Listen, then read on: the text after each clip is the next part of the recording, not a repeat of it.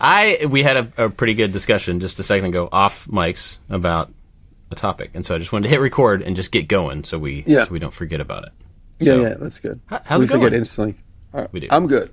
I'm doing. How are you good. guys? I'm getting ready. I'm going to Alabama tomorrow. Oh no! Everybody I told you guys I'm froze. going to Alabama for one day. So I go tomorrow. I arrive, and then Friday afternoon I go to a private school, and I do 3 sessions with 3 age groups, really mimicking the Making It show. So I'm looking forward to that. I'm going to make things in front of these kids, and hopefully they laugh and giggle and get the point of the whole thing.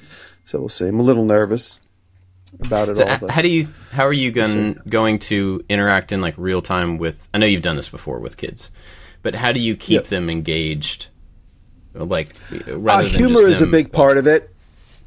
Humor is a big part of it. Kind of like one of my tools is I pick the one kid that really wants to be involved, and I kind of pick on him a little bit, lovingly pick on him and get him involved and put things in their hands. And so like that one kid is kind of like my comic relief. It's kind of like a straight man and a goofball. I tend to do that a little bit. So I'll find one kid that I can connect with during the session. The session's 45 minutes long, so I don't have that much time. But in that 45 minutes, I'm going to make a model, like a 20-inch high model out of cardboard, tape, rubber bands, and hot glue, just to show them they could actualize anything they think of. And that's really what it's about. It's to inspire the kids to think, imagine, think, sketch, and then create. And then the idea of creating with no boundaries and just have fun and prototype and iterate. That's all part of what they want to give to these kids. So I'm going to make those 3. It's for 3 sessions. So we discussed the 3 things I'm going to make. I'm going to make those 3 sessions in a QuickTime video today, which will probably only be on my Patreon because they're going to be kind of out of context videos. So I'm really making them for the teachers to show the students so that they have a record. I don't want to make a record with the kids. If they want to film the kids, that's up to them. Me with the kids, that's up to them. Yeah. And I don't ever remember seeing you use a hot glue gun. Usually I see you use like a torch or a lighter or something. Yeah, that's funny. Do you own a hot glue gun? Yeah, it's funny. When I would prototype... How many hot glue guns do you think he has? Here we go. I have the old 3M orange hot glue gun, which works extremely well, but it always drips, so you got to like plug it in and just leave it on the floor. I don't know why my sound is on. The hot glue guns used to always be plugged in all the time. In fact, every single night in the city, I'd have to wake up at 1 a.m. and go unplug the hot glue gun. And then I put them on a power strip. So when I came in, I'd flip on the power strip and the hot glue gun was always hot and ready to go because I used to use it all the time to prototype. When I was prototyping and iterating and thinking and cutting toys apart and gluing them back together, the hot glue gun was always ready to go. And I stopped needing it as much when I started using CA glue and spray. I don't want to use CA glue with the kids. It's too dangerous. It's more dangerous than a hot glue gun. So I'll probably just use a hot glue gun tomorrow and tape and stuff. Nice. Yeah, no, hot glue guns are really important. And then I started realizing if I needed the hot glue gun, I could just heat up the tip with a lighter or a torch and then just dab. And you can't run a glue line like that, but you could always have a hot glue gun and just heat it up like a candle and make it drip and use it as a dot. So I've done that. That's a hot tip right there. Yeah. That's in my tip series if you get a chance to go in. Oh, I gotta go relearn, I guess. Rewatch. So how long are you going to be down there? Just one day. I leave tomorrow afternoon and I get back on Friday evening. So just cool. Quick turnaround. Like 30 hours. Wow. And then Workbench Con is coming up. Workbench Con is coming up. Is that right? Yeah. Yep, that's right. So Rachel's taking a ride with me, so we're going to go down on Tuesday, drive down, get down there by Thursday, take kind of a slow drive, get there Thursday, then I leave Workbench Con and I go to Louisville. I told you I'm going to Louisville. And you pass right by me and ignore me and don't come and hang out with me, and you go right just an hour north and then hang out with other people. I'm going to come and take a picture of your house and then leave. And text it to you would. Has that ever happened to you guys? I've had people send me pictures of my house. Yeah. Not threateningly, but like, look, I found it. I'm like, oh, great, thank you. Yeah, yippee, weirdo. Thanks, that's cool. At the old house, I had a drone. There was an alley behind the house, and I did a drone shot back there. And somebody said, "Hey, I was able to find your house through Google Images or Google Maps or whatever, satellite view, and your drone shot." And I was like, "Cool." Well, you guys know, you guys want to hear, this just popped up this morning. I wish I could remember her name to make a suggestion, but there's an attractive young lady who does a thing. She's a security analysis, a web security person. And she always tells you everything to be aware of. And this morning she posted a little clip. It's an Instagram post. There's a new AI out that no matter what the picture is, no matter where it is in the world, any picture, unless it's on a seamless background, it could read the background and almost immediately give you the coordinates of where it is. That's how scanned this entire globe is at this point, that an AI could see anything in the background. And she insists it doesn't matter where you are. Like, right, I don't know if it could do this because I'm in my own private home. But if you're in public and you take a picture of yourself on the street or inside of a coffee shop or something, it picks up enough clues to be able to be like, oh, you're over there on this corner in this state, in this city. No way. Instantly. That's crazy. Yeah, it's she posted that today, so that might be brand new technology. Along with, remember, did you guys happen to see what Marquez posted? And then Frankie, Philip DeFranco posted about it too. The video generation? The newest, the new video generator. Yeah, that's nuts. So life is scary. Well, it'll get scary. But we won't know that. We just won't know. We won't know who's telling the truth or not. So who knows? It doesn't really matter. That's scary. Yeah. Anyway, so I'm going to be in Alabama. I won't be posting pictures of myself in public because I don't want anybody to know exactly where I am. You'll just post the address. No pictures, just the address. I'll be back next weekend to prepare for my trip to Workbench Con.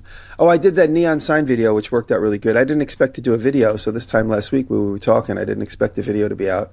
Video came out okay, and it's getting some good views. And I'm making a second neon sign right now. And I'll post it to the socials, but it's going to be for Workbench Con, to bring down to Workbench Con. Yeah, cool. So everything's moving along as it should. Excellent. No video this weekend just because I got too much going on. Yeah, what about next weekend? With like traveling back to back, you probably won't have something. Yeah, I won't have a video for a couple of weeks. Bummer, but understandable. Sads. Yeah.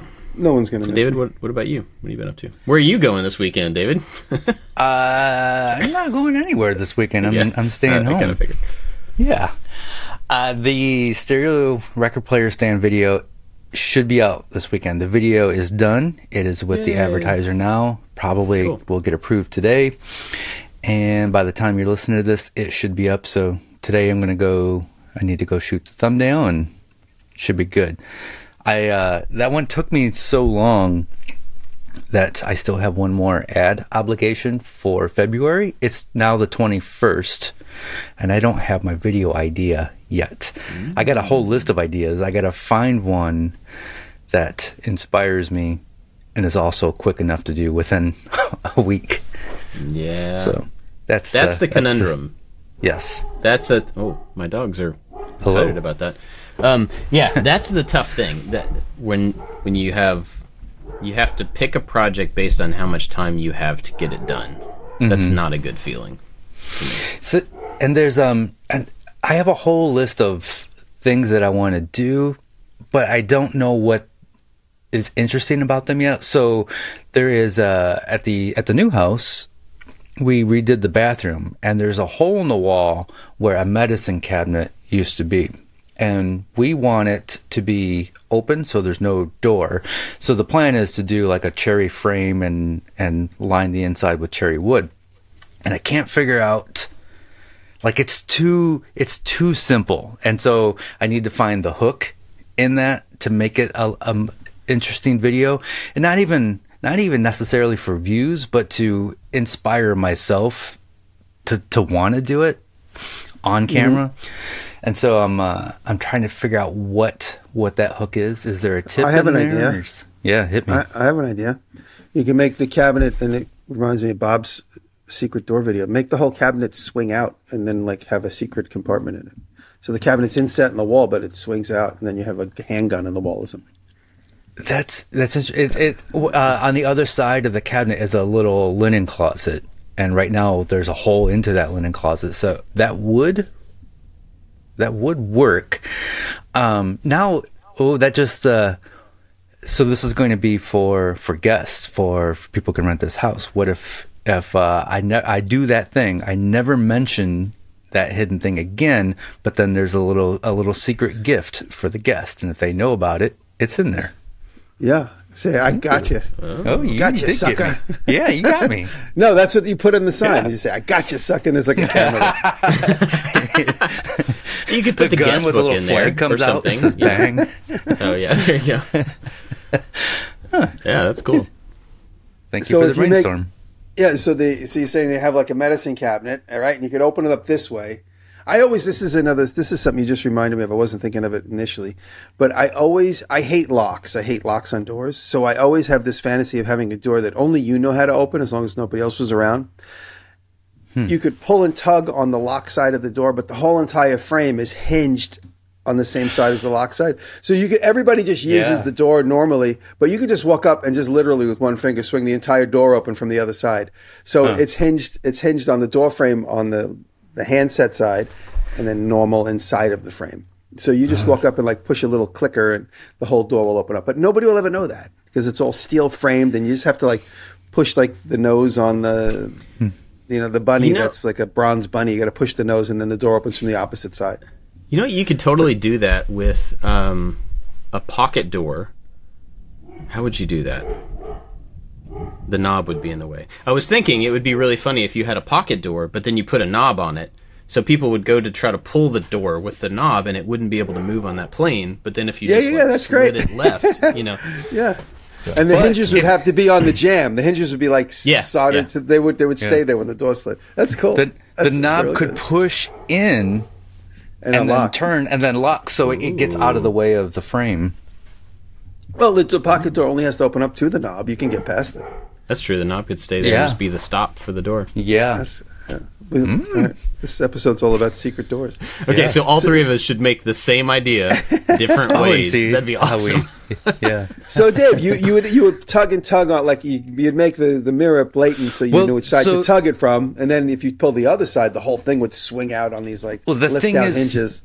With this, it's there's already a mirror in front of the sink, and then this medicine cabinet is actually to the right on this tiny little wall. And our thought was to leave it open because there doesn't need to be a hinge or doesn't need to be closed because people are going to stay there for a few days. So, but that little shelving unit that's set into the wall could still swing open somehow. Yeah. You know those things that I think you might have done where you could pull a desk out from underneath a coffee table and it gives you like eating height? Oh, you yeah, see one of we those? did that. Or the lid lifts up and it pulls up to eating height. You could mount that sideways. Yeah. Mount that sideways on the wall so you could literally pull the whole frame out and go sideways. But Interesting. that wouldn't be as intuitive to do unless you knew it. You know, if it was just on a pivot hinge, like a regular hinge, somebody might find it and go, oh. If there was like a little thing, like a tile on the wall or something, and you push the tile, and then the thing just goes click and pops open an inch. So you've just made the discovery, and then you slowly swing it open, and it says, "Gotcha." I love how You found nothing. This has turned into a few-hour project into a 3-week project now. Yeah, there you go. Now that But it would have a put hook. like a bottle of wine into this. It would have a hook, yeah. What's the product that you need to sell? Can you say it? What is It's my second Squarespace video, so I don't have to sell. Oh. But the great thing about Squarespace is they don't care what the video is about, and so I get to do whatever I want. They have no say over the project. Yeah, if it was loosely associated, but no, that's cool. Yeah. Secret medicine chest. Be interested to see what you come up with. All right. Let's see. For me, this week, what have I done? I don't know. I finished up like 3 videos. Last week I was doing several things at one time. I think we talked about that. And it was really cool on Friday to do the final shots for, I think it was 3 videos or 4 videos or something. And to be done with that day and be like, I've got a lead. Like I've got videos shot for several weeks and I can Lucky just, you. and I don't want to like then waste that time that I have and let it catch up again. So I'm trying to get back on it, but it's nice to have a couple of days to be able to come up with ideas and design things at a slower pace. So I showed you guys a few minutes ago this idea for converting one of my past projects into something cooler. And it was nice to be able to have 2 days worth of fusion time to just like model something and then look at how it worked and be like, okay, well, what does that need? Oh, it needs this kind of hardware. And then I'd go look up the hardware, and then I would have to change the design based on the hardware, and, you know, back and forth, and like following all of these little detail things. Well, okay, well, how do I do that? And then how do I do that? And what does that cause? And what is, you know, and so I got to the end of, I don't know, yesterday afternoon, really happy with the thing that I had figured out how to do, and didn't feel like I'd been rushed about it. That's one thing that I oftentimes, I mean, we were talking, is just that rush to like bare minimum design is really frustrating sometimes. And so it was nice to have a day or two of, you know, letting it ruminate a little bit and letting be able to think down paths and decide not to go down that path and then go back and go down this path and then nope, that's not the right one. So that was pretty cool. But now at the end of this week I have to get back to actually building stuff, so I'm going to start on that project. And then let's see, what else did I do? I'm wrestling with lights. Have I told you all about this? I mean, I told you I got new shop lights. Mm-hmm. But with the lights with the camera, have I told you about this?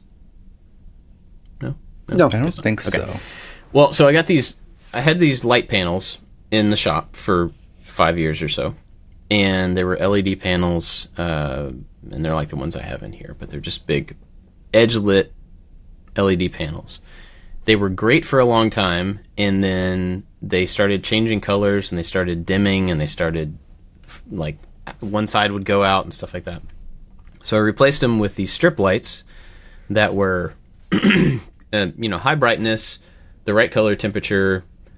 I found these other lights to then do, and I made a whole video about how to hang them different ways so that you could move them around and all this type of stuff. Then I noticed that I was getting this banding in the camera when I was shooting in there with those lights.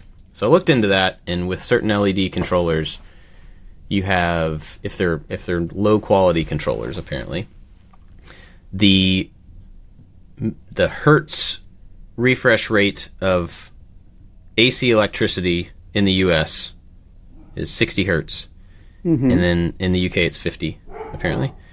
And my dogs are still upset about something, sorry. But basically that flickering is so fast that our eyes can't see it, but a camera's shutter speed can. So you have to align the shutter speed of the camera with the refresh rate of the lights.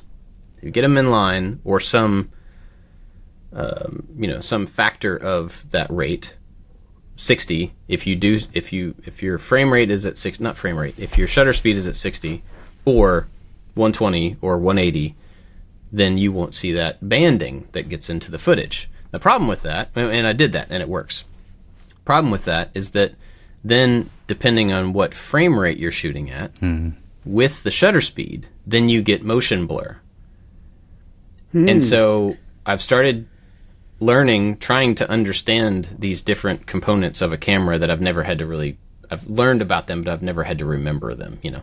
And so now I'm trying to understand how these things go together, and then trying to figure out, well, what makes certain lights, LED lights, not do this?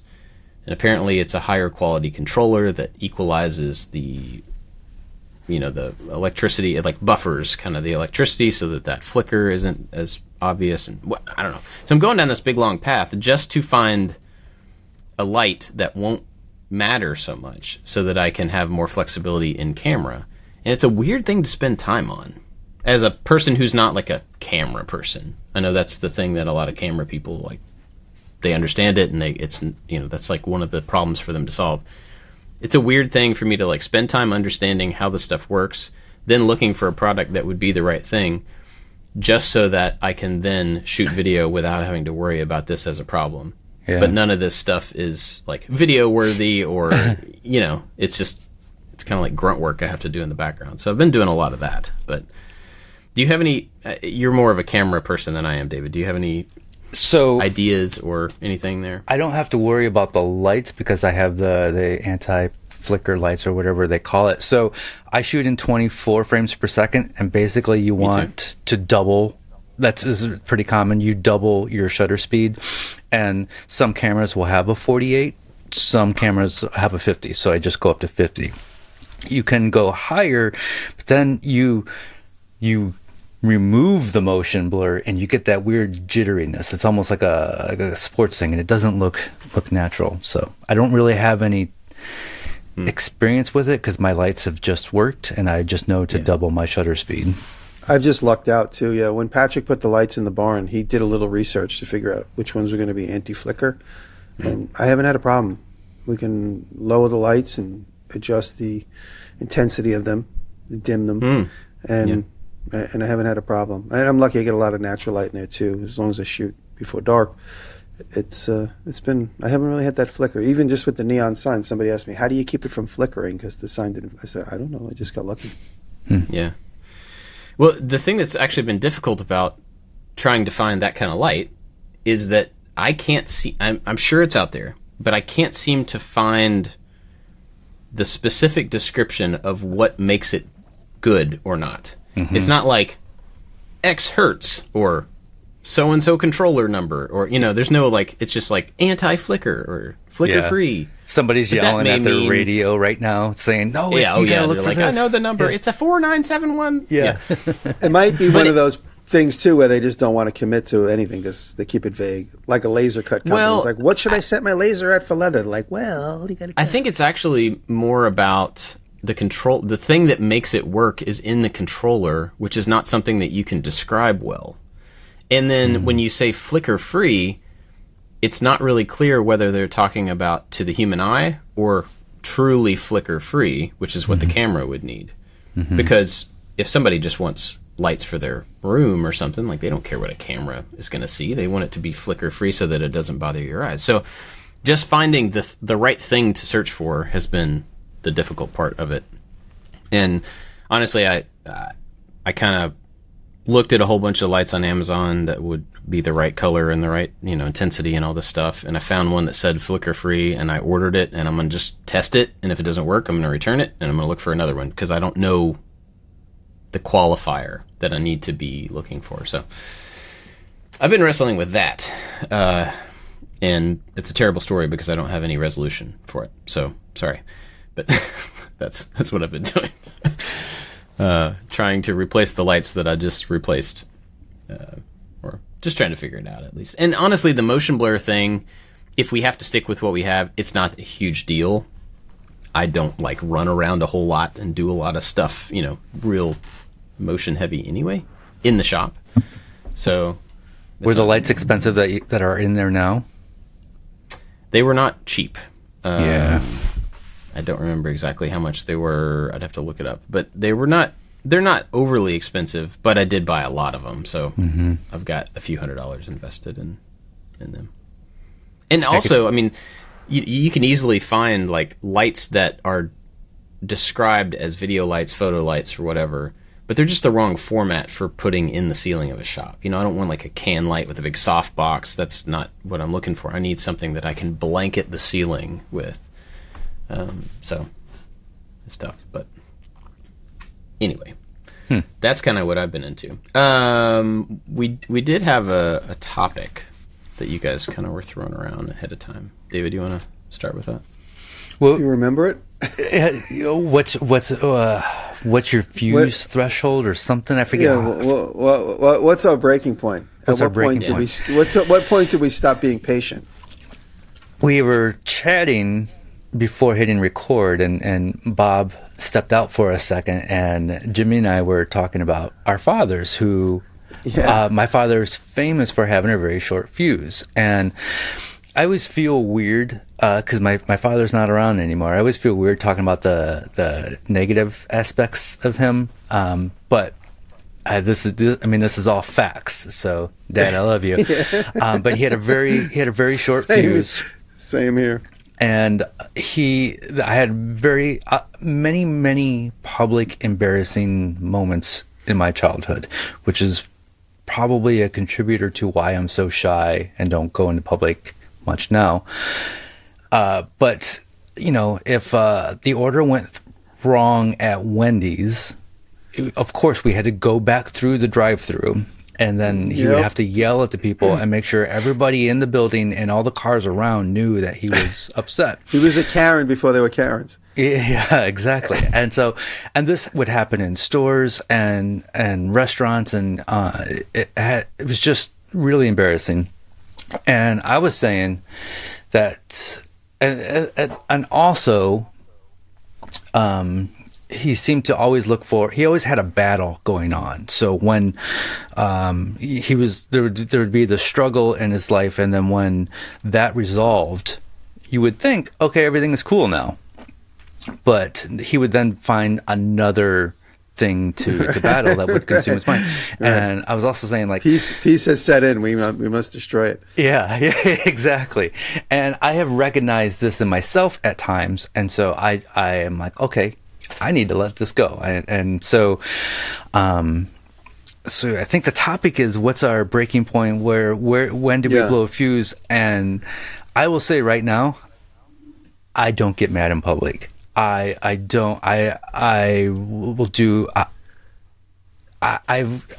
eat my burgers plain. So when we go to a restaurant and I order a burger, it's cheese only.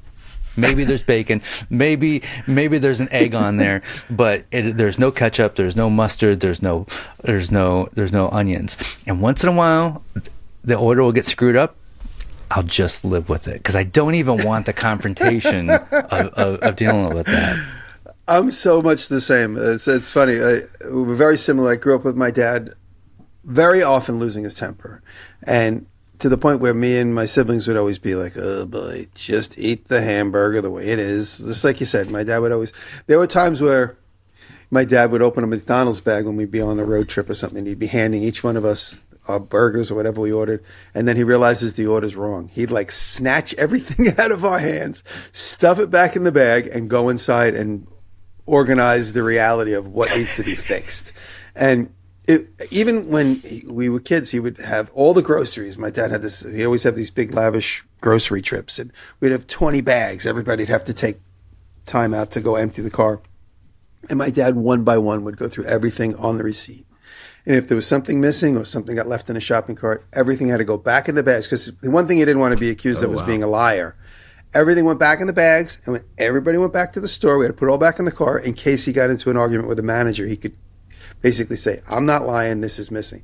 And most often they would just go, well, just go take another one. But he always backed his bet. And everything had to go back to the cashier with everything in his hands. And so I'm very much the same, Dave. When something comes out wrong, I'm like, you know what? In about 6 hours, I'll eat again. Who cares? It doesn't matter. Especially when I'm out at a restaurant with friends and somebody's like, they got my order wrong. I'm just like, that's all right. I ate enough bread. I'm fine. I'll wait till tomorrow to eat another lavish meal, whatever it might be. But I'm very inspired by my dad's outbursts when I was a kid. I try never to do that. And I did have one breaking point, and some of my fans know this story. I really lost my temper in public to somebody, and I don't even care that this is I don't even care that this is out there. In New York State, we have Elise Stefanik. She's the Republican leader of the House or something like that. And her mother owns a plywood company. And her mother and father own a plywood company. And I went to the plywood company like 3 years ago to buy plywood. And the mother was behind the counter. But I called in because it's a 40-mile ride. I called in and I said, do you guys have Sapelli plywood? And the person who answered the phone was a man. And he says, yep, we got it. I go, okay, I'm coming up. Can I bring a check? Yep, no problem. I drive up. Actually, I said, can I use a debit card? No problem. So I get up there, and now Elise Stefanik's mother, who owns this plywood company, is at the counter. And she's like, I go, do you have Sapelli plywood? I said, I'm here to get 5 to 10 sheets of Sapelli plywood. Well, did you call ahead and have it pulled? I said, well, I called ahead and spoke to somebody. They said it's available. Yeah, but did you have it pulled? I said, I did not ask for it to be pulled. I said, I didn't ask for a price or anything. I said, that's why I'm here now. How do you plan on paying? With a check? I said, I'm going to use a debit card. We take checks only. I go, well, I have a debit card and I've used it here before. What's your name? She looks up. She's like, you haven't been here in 15 months. We only deal with real woodworkers, she says. What? Immediately tanks the conversation. And I said, well, whoever answered the phone, and I'm looking and I'm throwing my voice over her shoulder to the guy whose face is buried in the computer. Whoever answered the phone told me that it didn't need to be pulled until I got, whatever the details were. Whatever she was asking me is everything he should have told me on the phone. And I was like, well, the person who answered the phone didn't say I needed a check. And it just escalated from there. And it just, when she called me, it took a few minutes to get to the point where she says, we only deal with real woodworkers here. I lost it. And I can't even say on the radio what I said on this. I lost it. And actually, I didn't lose it until after I went out, got my order, loaded my car. I talked to the forklift operator who knew me and watched my channels. First time I met him. Very nice guy. He's like, oh my God, I can't believe you're here. I was like, yeah, I've been here before a few times. And he's like, 15 months ago. Yeah, I was here 15 months ago. That's what I said. I go, apparently I was here 15 months ago.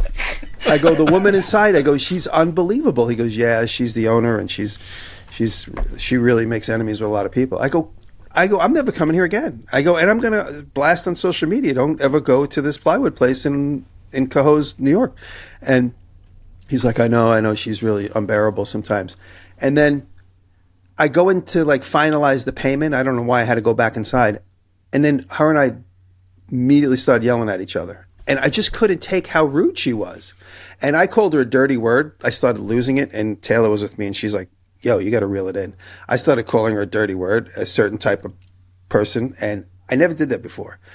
And I said it 4 times until the person, who I guess must have been her son, who had his head buried in the computer. I said it 4 or 5 times. You think on the first time he would have stood up and said, yo, reel it in.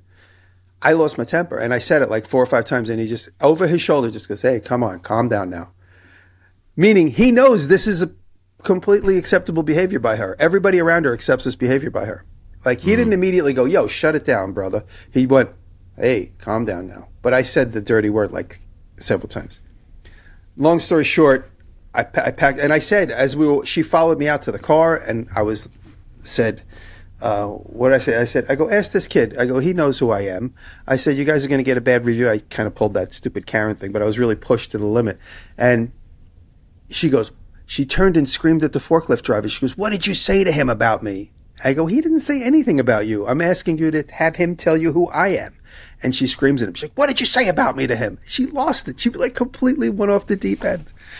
And anyway, I got my car and drove away. That was it. I obviously did an angry Yelp review under an assumed name.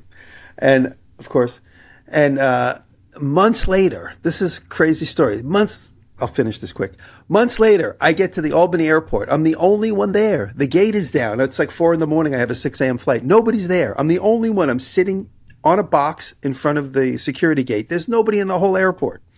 People are slowly starting to turn on the shops. And this woman, like an angry chicken, just comes stomping by and stomping by and stomping by. And then she stomps and looks at me and goes, where are the bathrooms? I go, I don't know. I don't work here. She's like, why are the bathrooms locked? I go, I don't work here. When do the bathrooms open? I go, I don't work here. And I just ignored her and just went back to my phone. Security comes. They open up everything. And I go and sit at my gate. There's 3 people in the whole airport. I sit at my gate. She comes stomping in like an angry chicken, stomps and sits down directly in front of me. So I'm looking at the gate and she sits down. So the side of her face, the left side of her face is looking directly at my gaze. And I'm looking at her and I'm just going, what an angry woman. Look at how upset she is. She's so mad that the bathrooms are locked. And then all of a sudden, he's going, what? That's the woman I screamed and yelled at 10 months ago. And she looks at me over her shoulder and kind of just slowly looks at me and then gets up and then walks and sits on the other side of the waiting area. And it was her. And she and I both remembered the fight we had in public at the same exact time. And I pulled my phone out and I just blatantly snapped a picture of us on the show. She saw me. She's just I just pulled my phone and just took a picture of her I know who you are, you such and such. Angry chicken. And you angry chicken. I don't know. That's a long story, but that was the only time in my adult life I ever lost it. But it was just because she came at me so rude. I just couldn't believe how rude she was. And some people are listening to this going to be like, I know exactly who you're talking about. Same thing happened to me. Because the kid on the forklift said, he goes, yeah, this happens about once a month with her. I just couldn't believe it. And the reason I bring that up is that I'm certainly embarrassed, and I will do my best to never do that again. But if there was a lot more people there, I probably wouldn't have done it. It was just me and her, the person at the computer, who I guess was her son, and the forklift driver, and Taylor was really waiting outside. If there was more people there, I definitely would have kept my mouth shut. And if somebody would have had a phone, I mean, that thing could be on a security camera at the time. I don't know. But if there was a phone, I would have been so embarrassed. Yeah. I mean, I really lost it, and I'm not proud of it. But I would, like, that was an example to me, like, never, ever let that happen again. Ever. I mean, next time I should just leave and not buy what I need. You know, she was so rude to me. Next time I'm just going to walk out. And, yeah, I don't know. Yeah. That's my story. And that's Elise Stefanik's mother. I don't have any... Bob, you would never do that. I don't have any examples of exploding in that way. Yeah. But I think it's because I'm with David in that, like, the confrontation of getting to that point. I would have bailed way before that. I should have. And that's what I'm saying. I'm not proud of what happened. And this is not me saying, like, I'm really good at this. Check this out, guys. That's not what I mean. I mean, I am so averse to it getting to that point that I would, as soon as somebody starts being rude to me in a situation, I'm like, okay, I'm out. I don't need this. I'm not gonna try to convince somebody that they should be another way than they are in general. And so if somebody is rude at a store, or if somebody, cuts in front of me in line, like, I don't want to be in line enough to stand up to that person about that moment. So I will just back away from it because, and not because I'm above it, because I don't want to deal with it. Let me ask you a question though. This is when I think about what made me snap on that particular day. This was about 4 years ago. What made me snap on that day was when she said, "Now, how would you guys react if somebody said this, looked you in the face, and said, 'We only deal with real woodworkers here'?" That's what made me snap. I absolutely would have left because my opinion of my own woodworking skill is so low that I would have been like, "Cool, got it. I don't deserve to be here. Then see you later." No, but I also would have been in my mind, I said, "You're right. I'm not a real woodworker, but it's not up to you to decide." That's what I said inside my head. And that's the truth, honestly. But my reaction to something like that would be like, "Wow, this person really does not want business." Yeah, if you're not even willing to see what I am or my skill level that would qualify me to be here, whatever. Yeah, they don't want your business if they're Premium Plywood is the name of the company, by the way. I just remember Premium Plywood in Tahoe. I'll be sure to never go there. Yeah, because that was my personal experience that I had, and it's not. I'm not making anything up. It's a real experience. Go ahead. So it's really interesting. I had a conversation with my son, my oldest son, yesterday. He's 16, and we were talking about teachers in his high school experience, and he wouldn't mind me telling this because it's not relevant to anything except for the patient's conversation or the pain. I think that's really what it's about in me talking to him. He had a class where he switched classes, at one point in the year. He goes into his class, and this teacher says, first day, the teacher says, when I give you work to do, you're going to select the answer. And if you circle the question, or circle the answer, or you put a triangle around it, or you put an X over it, I will take away points. You have to draw a square around the answer. Yeah. You have to draw a square around the answer, or it will not be correct. And this is for all work for the entire trimester that they're in. And so my son's a good student. He works hard. He does really well on things. And so he comes home and he is very upset about, like, why does this matter? Why does it matter if I circle or square? Because he naturally circles things, I guess. Everybody has a marking that they have a habit of. And he was really frustrated with, that should not matter. That, I'm going to switch classes because that's a dumb rule that doesn't actually have anything to do with what I'm learning. And he's totally right. But the way the conversation got to was that I was trying to help him understand that you have to balance the pain of a situation against the pain of the consequence of your action. And so in the moment, you can fight the teacher about that because it's a dumb rule. And the consequence of that is going to be she may have it out for you. And she may not give you the points you deserve. And she may not be fair to you. There's a lot of consequence for that fight back. But the pain of actually doing what she's asking is pretty minimal. Learning how to draw a square instead of a circle for 10 weeks. And I was trying to make the point to him that in that situation, being able to give in to something that's not wrong, it just doesn't make any sense to you, is okay, versus if you're at school and there's somebody picking on somebody else, there's somebody giving somebody a hard time, saying a mean thing to them, the pain to you is nothing if you ignore it. If you step into that situation, you stand up for a person that needs you to stand up for them, the pain may be you get punched in the face, you get beat up, you get ostracized. But that pain is worthwhile because you've done the right thing. You've stood up for somebody that needed you to stand up for them, which is something that we always try to get our kids to find when that is available to them.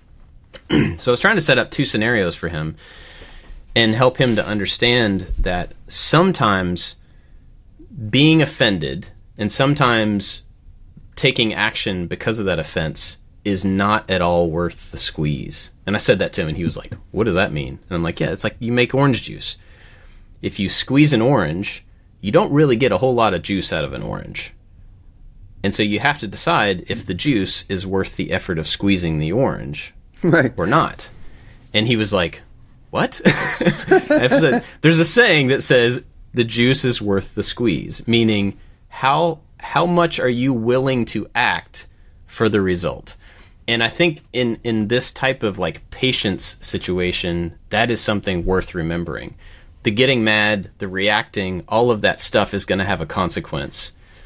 And is that consequence worth the effort? Is it worth the embarrassment or the pain or the whatever that goes along with it? And it's really hard for us to hear that or to know that in the moment, and to be able to think through those options and stuff in the moment.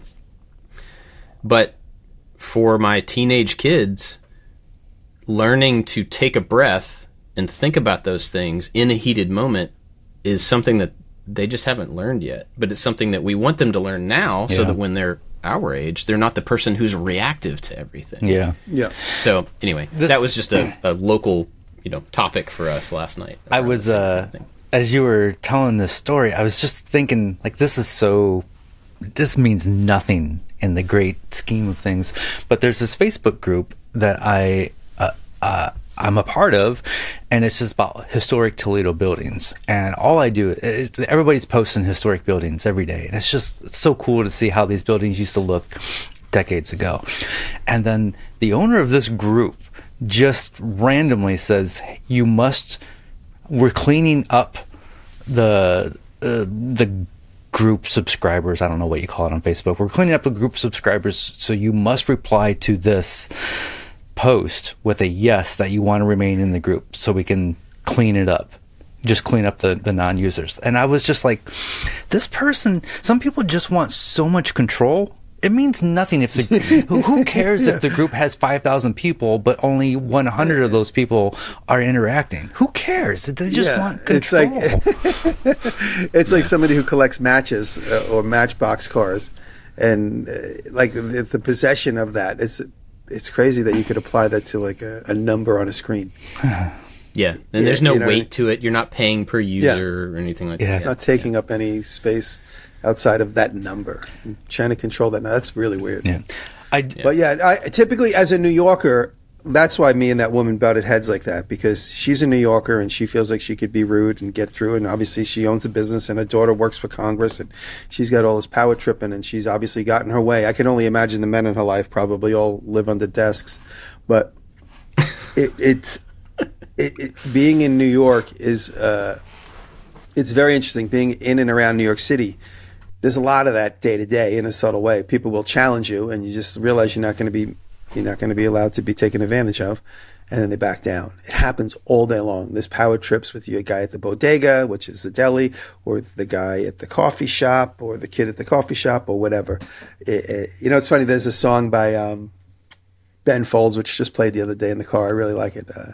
The Battle of Who Could Care Less. You know that song? No. Yeah. It's such a good song. It's a good title. And that's like living and working in New York. It's like everybody's so apathetic, but then you have the people that are like power tripping and you know, just any interaction with the police is just it's just a battle of egos all day long. And I'm so happy to not be in that ego battle all day long. And then when I bumped heads with this woman, I was just like, I'm here to spend like $4,000. Just be happy. I'm spending money at your place. I didn't flex and say I'm making a YouTube video. I didn't say any of that. In fact, I made the tables that went to the Bahamas. I made these tables that ended up going down to the Bahamas. I made a big, long banquet table and then a couple of other office desks out of that material. And it's just funny when people don't realize how rude they could be. And, you know, as a matter of fact, her breaking point was literally like on the surface. It seems like it's on the surface all the time. You know, she doesn't seem to have any grace whatsoever. And you guys know this sort of behind the scenes thing I'm dealing with. I sent you guys the information on it, but I'm going through a local government thing here, and me and Howard, it has to do with the house that we own. It's just a little local government tax issue. And Howard said, when I realized there was a problem, Howard's my partner on the house, and he's like, don't lose your temper because we don't want local government hating you. I was like, no. And I went in there and I handled it with grace, and the woman almost admitted, basically admitted, yeah, I made a mistake. But if I went in there blazing, I definitely would not have gotten what I wanted. It still needs to be resolved. I mean, my house is overvalued. That's the bottom line, and the taxes are high. So I went in there. I was like, the house is overvalued. It shouldn't be this value. It should be this value at the very least. And so we went back and forth, and we bantered a little bit. But the whole time I tried to be extremely graceful, never disrespectful in any way to her or her assistant. You know, just stayed on topic. I didn't want to say anything that could be perceived as weird.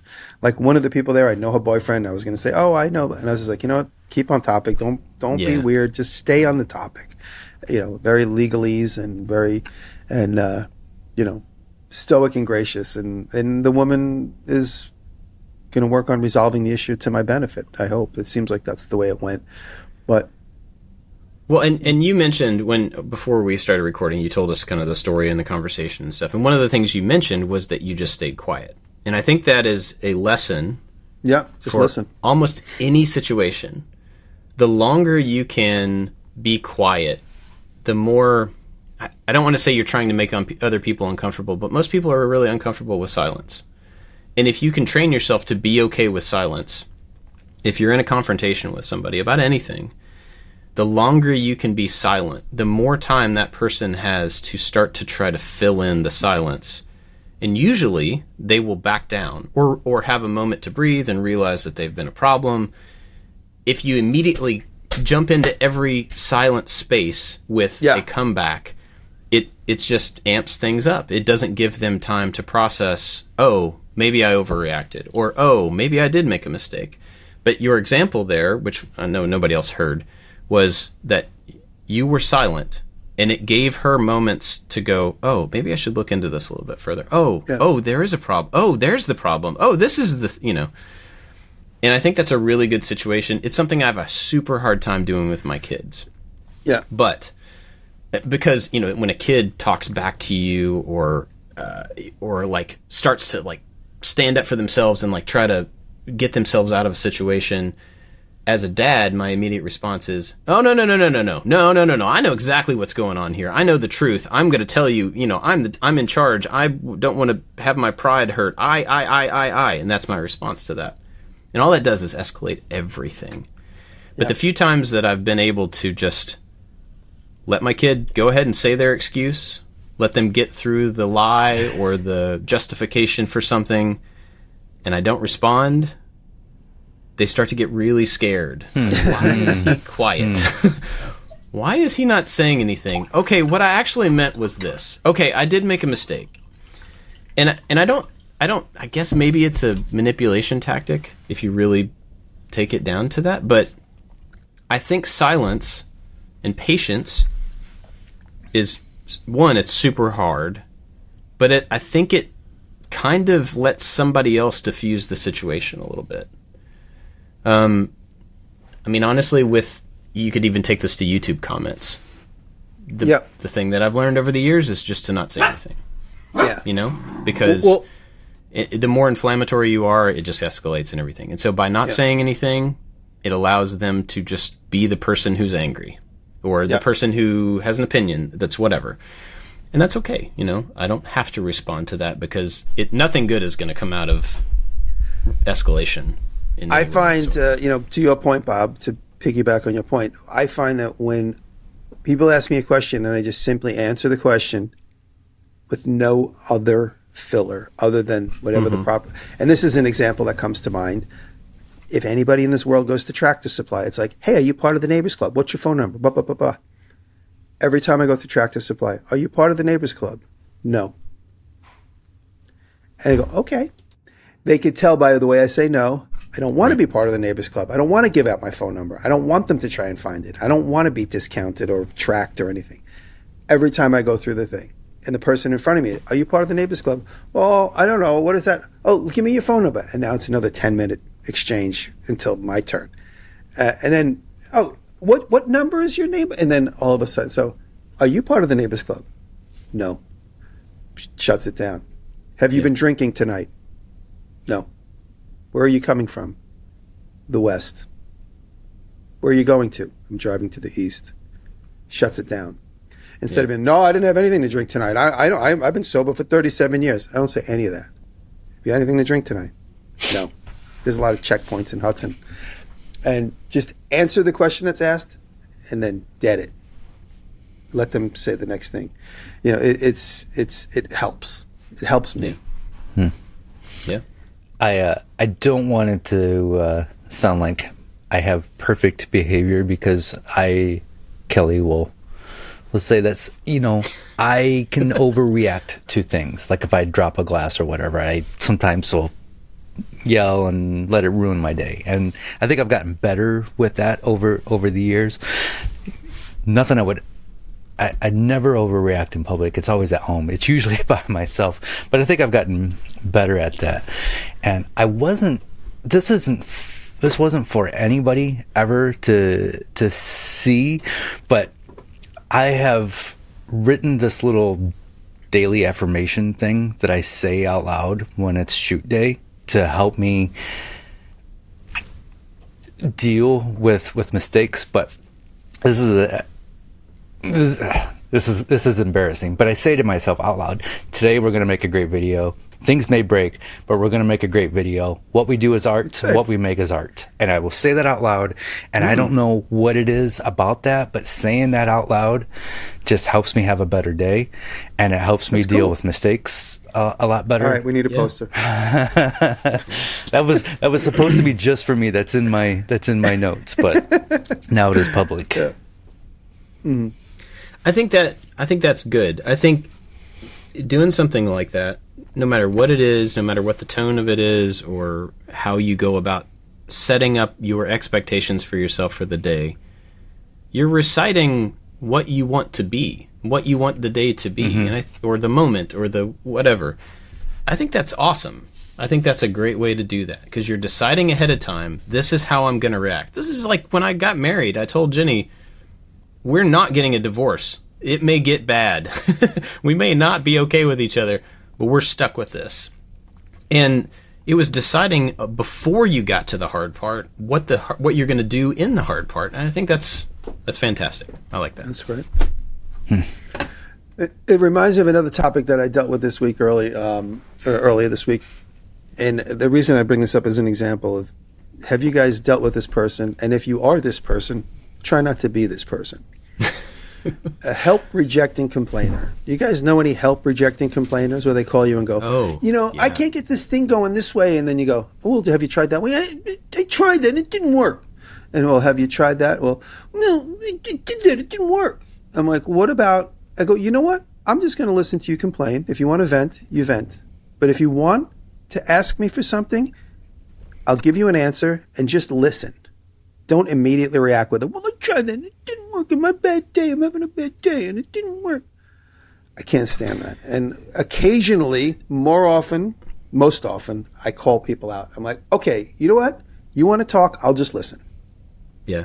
I won't offer you any solutions. I said, I have 50 years of experience doing this type of thing you're complaining about. I said, you could garnish some knowledge from me, but if you want to just reject everything I say, I'll just listen. And when you're done talking, we could say goodbye and get off the phone. I think a question can solve this, and I've learned this from being married for a very long time. Men, in general, have the reaction to something, I want to try to fix this. I think most men are like that. Not only men, but I think most men are like that. If there's a problem, I want to give my best guess at a solution for that. A lot of women, in my experience, don't actually want the solution. They want to be heard. They want to be known that there is a problem, and they want you to be able to listen to them, right? And that's totally valid. When you're a young married person, I think a lot of times, as a man, you want to, here's the solution. I want to fix this thing for us, for you. And so a lot of times that is the wrong approach. And this is not only in marriage, but that's my context. So I learned a long time ago that when a situation like you're describing comes up, Jimmy, and here's the problem, here's the way my day went, here's the thing that I can't figure out, instead of me immediately jumping to, okay, well, here's a solution that you can take, it's, the thing is a question. Do you want me to help you with this, or do you want me to listen to you about this? Yeah. Because that sets the expectation as to, like, what is my role in this? And most of the time, it's, I just want to tell you how my day was. Got it. Yep. I will shut up and I will listen to it and I will feel for you and I'm here with you. Mm-hmm. And then occasionally it's like, no, I really don't know how to do this. I need help I need a solution for it. Awesome. Spring to action, you know. But I think just asking that question sets the expectation across any relationship as to, like, what is my role in this conversation? Because, you know, you kind of look like a jerk if you're just trying to talk instead of listen when that's what's needed. So, yeah, that's what I've learned over the years in regard to that. I sent you a funny video called It's Not About the Nail. That's a really funny video. That's a good one. That's such a good one. It's about a girl complaining that she has an ache in her head, and the guy keeps saying, well, there's a nail in your forehead. And she's like, it's not about the nail. Just listen to me. And it's basically what you just described. Yeah. Help rejecting complainer. Don't be one. And try not to deal with one. Or if somebody is a help rejecting complainer, Bob's got good advice. Just say, what do you want from this conversation? Are you asking for advice? Because I'll give it. If you don't, I'll just listen. Yeah, I think it boils down to, like, how can I help? Because if the help is listening, then they will tell you that. If the help is a solution, they will tell you that in most things. You got any other thoughts on this? I think we could probably talk about this forever in a bunch of different examples. Well, I think I had a chance to vent. Every time I talk about that plywood story, it's like a therapy session for me, so I apologize. I think we talked about it for like 30 minutes before we even hit record. Well, yeah, that's true. Cool. Well, I'm going to thank our Patreon supporters, who are awesome and who support the show and make this possible for us to do. And we're very legitimately grateful to these people because the show, I don't think it would happen. I think it would be really difficult for us to get together and justify this time and schedule it and stuff without them. So big thanks to every single person over there that helps us out at any level or who has helped us in the past. We're really grateful. This group of people go above and beyond. Like, they give us more money than they need to, but we're also really grateful for them. That's Nick Ryan, Corey Ward, Albers Woodworks, who I owe some stickers to. I saw your order, Austin, and I'm going to send it this week. Works by Solo, Chad from Mancrafting, Chad's Custom Creations, Rich at Low End Design, Odin Leather Goods, Sean Beckner, Scott at Dad It Yourself DIY, Jeff at The New Janky Workshop, Warren Works, Michael Manedjan, and Crabtree Creative. He actually did reach out to me about, remember I mentioned rap, I wanted to ask him a rap question? And from saying that, I immediately got a message from him and was like, okay, how can I help? And he was awesome. He was like giving me all these ideas about He's an expert design at it. and templates, and it was really cool. So maybe someday if I ever get the Land Cruiser back, I'll talk to him about I was discussing with him about wrapping the Impala because I just assumed wraps were always like advertisements or crazy Sure. And he was like, no, you can just get a color.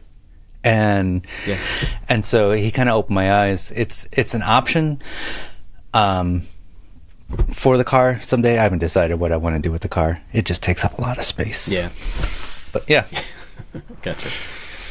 Well, if you want to join the Patreon crew and get the after show, we've got a couple updates for you today in the after show. You can go to patreon.com/makingit. Big thanks to everybody over there and the new patrons that we've had in the last couple weeks. Glad to have you all around. So thanks for that. Do the two of you have anything to recommend this week? You know, I'm going to recommend, I'm trying to think of something, but I just realized I'm trying to help out the Rhinebeck Aerodrome. It's a local place. It's an amazing story, but the interest in antique airplanes is dwindling because not too many people want to build an airplane, hop in it, and fly it anymore. But the Rhinebeck Aerodrome is here in Rhinebeck, New York. It was started in 1959 by a guy named Cole. I don't know his last name, but he's the founder, and everyone mentions his name a lot. And I've been reaching out to them. They've been reaching out to me. We've been talking a lot through social media. And I'm going to try and help them bring them some attention. They have a collection of antique airplanes, all pre-1930 airplanes. They have like the third or fourth Wright brother plane.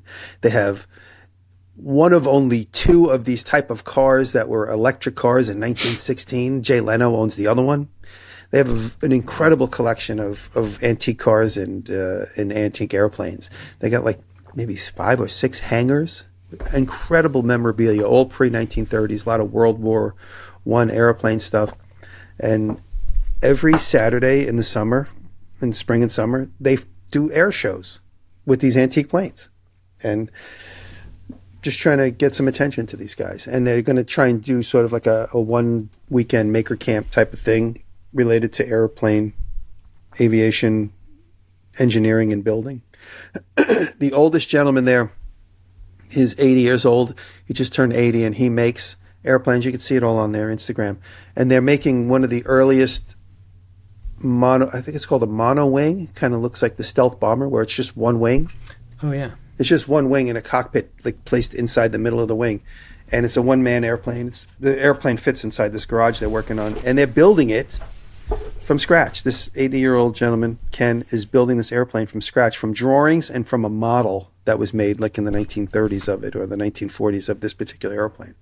And he's making the thing. He's going to fly it. He's going to fly it in the spring.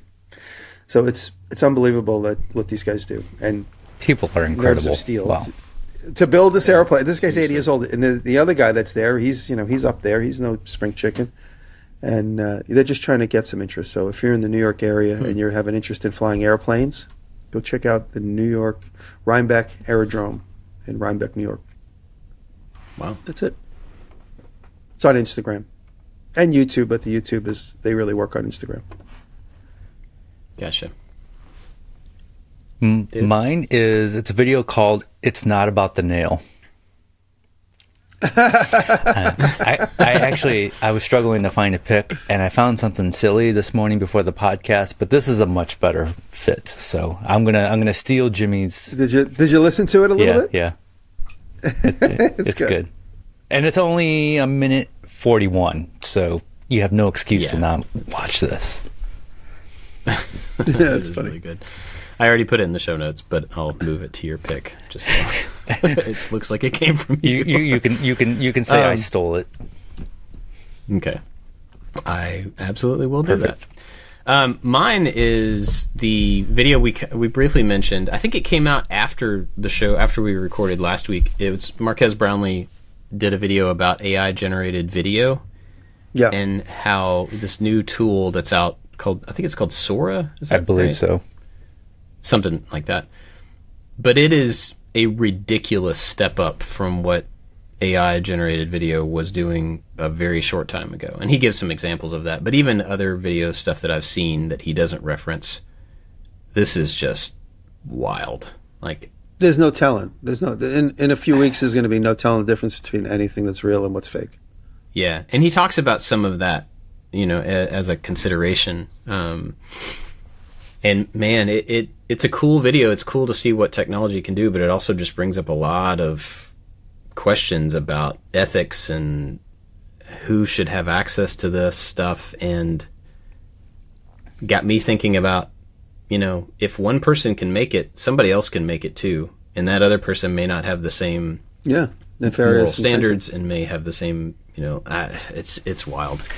So when you think about that, guys, like think about for a second what it takes to make a Pixar movie. Now, can you just make a Pixar movie in about 2 hours, sitting at the computer and typing and waiting for this thing to generate? We're very close. Yeah. And then, is it still worth $25 to go? Well, here's the thing. So my buddy, you can make your own. This is its own topic, so I'll be quick. But my buddy Clay, he makes money playing music. He plays in local bars. Mostly, what he does is covers, but he also does some originals.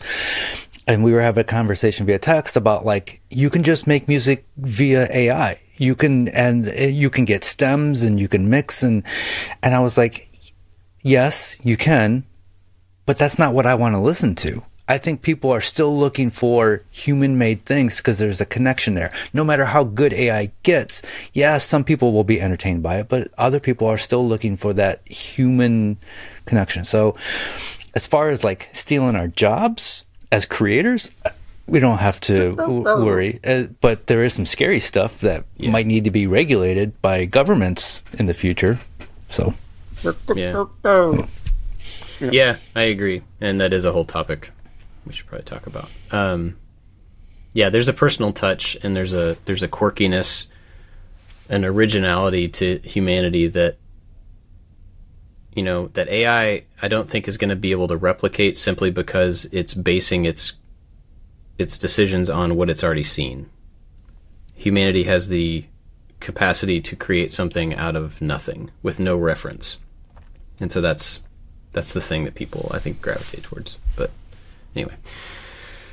Cool. Well, I guess that's it. Yeah.